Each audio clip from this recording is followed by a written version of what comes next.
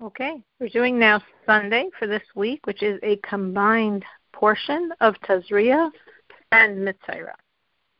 So the first topic, the bulk of Tazria, deals with Tzara'ah, with a spiritual skin affliction, but the opening section is actually about a woman after childbirth. So God spoke to Moses, saying, "Speak to the children of Israel, saying, when a woman conceives and gives birth to a male, she shall be impure for a 7-day period, as during the days of her menstrual infirmity shall she be impure." So the first Rashi explains that this is a quote from a Metzora, from a commentator in the Talmud, the voice of the Talmud, Rav Simlai, that just as man was created after all the animals, so too here when we're speaking of the laws of impurity, the laws of impurity of man is after all the laws of impurity having to do with all the animals. Now the verse says, Ki Tazria v'yolda zachar. Tazria, which we're translating as conceives, which comes from the root word zera, semen. The question is, why does the Torah use this word? The point is, a person gives birth to the child. We don't have to say she conceives. That's an obvious fact and not relevant to the situation. But the relevancy is that Tazria comes from that root word zera, semen, to say that if God forbid a person became pregnant but there was a miscarriage, so when the child came out, when the fetus came out, it lost its human form. It was just like zera, just like semen. Still, the mother has this impurity of childbirth. So just as the days of her menstrual infirmity, so she's impure. So what we're saying here is, really, you could say, obviously, we know a woman always becomes impure when she sees blood, menstrual blood, so why do we have to say, here's this whole new innovative idea that she becomes impure when she has a child? Obviously, there's tremendous blood that's flowing at that point. But in case there will be a woman who gives birth without any blood, she's just as impure as if she saw blood. Now it says her menstrual infirmity. That's how we're translating her, like sickness. And Rashi explains there's really two ways to explain this word. First, devasa is from the word dava, something which flows, like the blood is flowing from her, or it's from the word sickness. Daveh, sickness, because if the woman is seeing blood, she becomes very weak and feels ill. So the verse said she's impure for 7 days after she gave birth to this male child.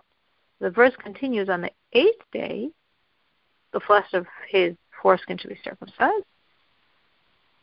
And for 33 days, meaning 33 days after those 7 days period, she shall stay in the blood of purity.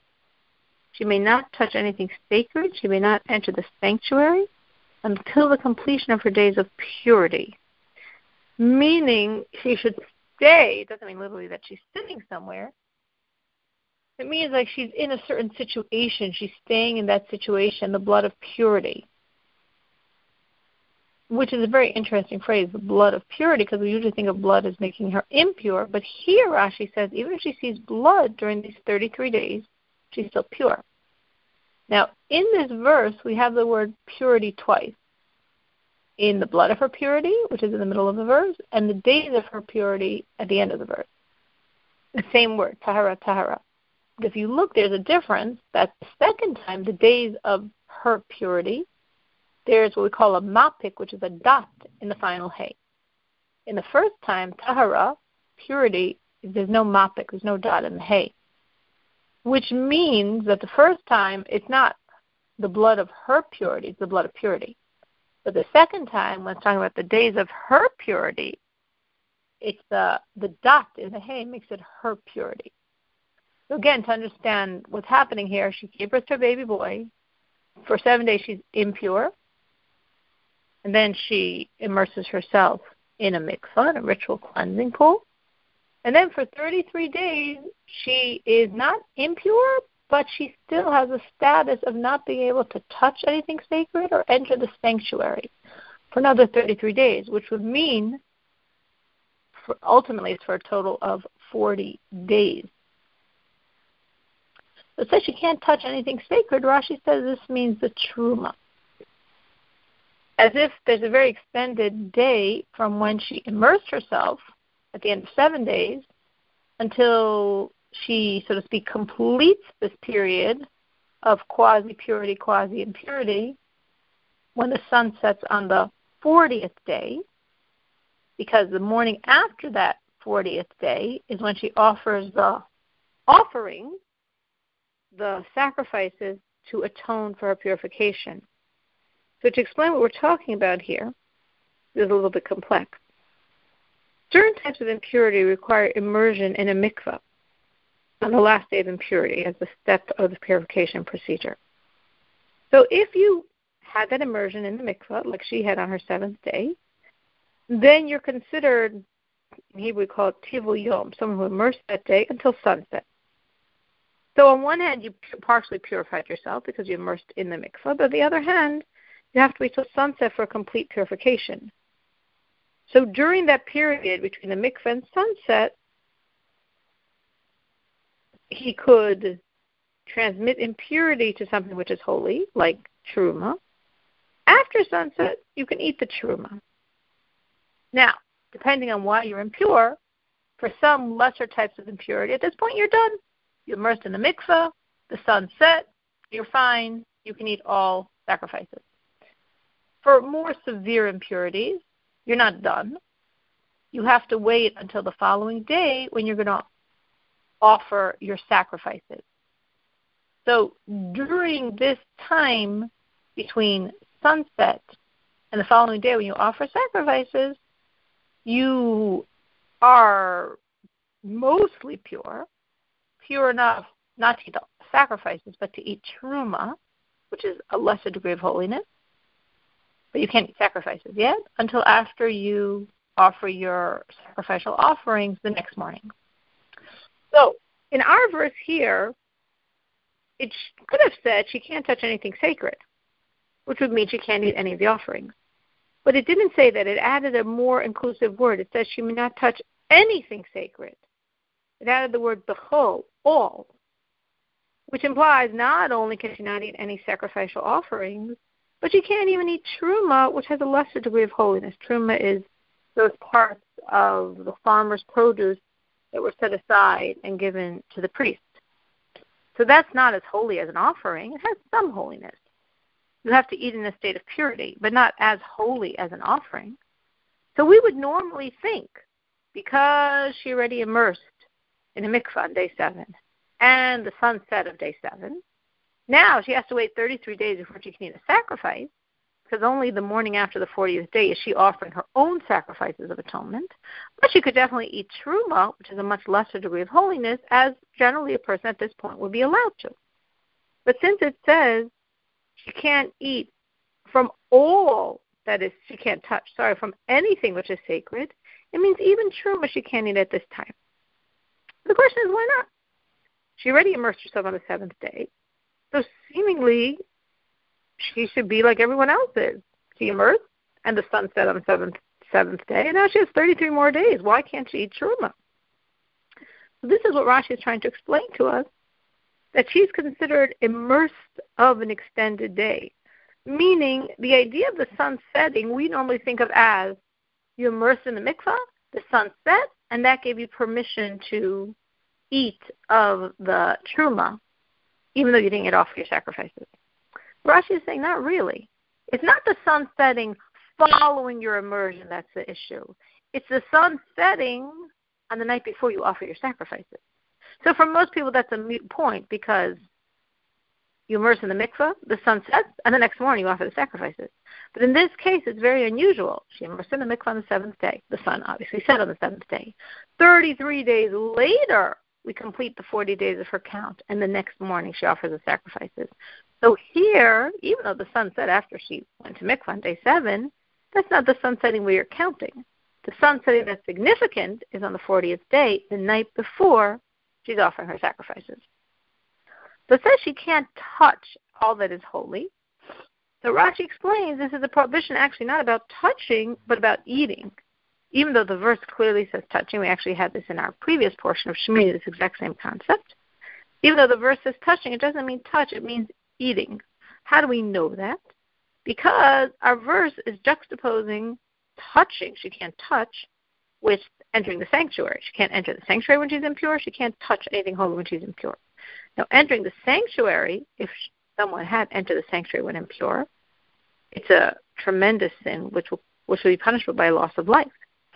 So if the two are being equated, she can't touch anything holy and she can't enter the sanctuary. If we know that for entering the sanctuary, someone would get such a grave punishment as loss of life, the touching also has to give such a severe penalty. Now, touching something holy when you're unholy doesn't have that severe penalty. So it can't mean touching as we normally think of it. It has to mean touching that would lead to a sin which will cause a loss of life. Eating offerings while impure is punishable by curse, by premature death and childlessness. Eating truma is punishable by premature death by the hands of heaven. Touching either the offering or the truma while impure does not cause a loss of life. So obviously, therefore, the touching in this verse doesn't mean touching, but it means touching to eat, which will cause, God forbid, that loss of life. And neither of these things can she do. She's not allowed to eat from anything holy, an offering, or even truma, and she can't enter the sanctuary until after she offers the sacrifices on the morning after her 40th day from childbirth. If she gives birth to a female, she shall be impure for 2 weeks, as during her menstruation period, and for 66 days she shall stay in blood of purity. So for a boy, she went to mikvah, she immersed herself on the 7th day, and after 40 days she offered the sacrifices. For a girl, she's impure for 2 weeks. She immerses herself in the ritual bath, the mikvah, on the 14th day. And for 66 days, she continues with this impurity. Again, she's partially pure, but still cannot eat any of the sacrifices, any truma, or enter the sanctuary until she offers the sacrifices after 80 days. So for a boy, it was 7 and 33, a total of 40 days. For a girl, it's 14 and 56, for a total of 80 days. Upon the completion of the days of her purity for a son or for a daughter, meaning the offerings are the same, she shall bring a sheep within its first year for an olah offering. The olah was completely burnt up to God. And a young dove or a turtle dove for a sin offering to the entrance of the tent of meeting to the priest. He shall offer before God and atone for her. She shall become purified from the source of her blood. This is the law of one who gives birth to a male or to a female. Now we have a question here. It says he shall offer it. Now we just learned in the previous verse that there are 2 sacrifices she's bringing. She's bringing in sheep as an olah, as a burnt offering, and a bird as a sin offering. Offer it is singular, so which one are we talking about? So Rashi says the reason why it's singular is to teach you that it's really one of them that's preventing her from eating anything holy. And when that one is offered, she can now has permission to eat the truma and the sacrificial offerings.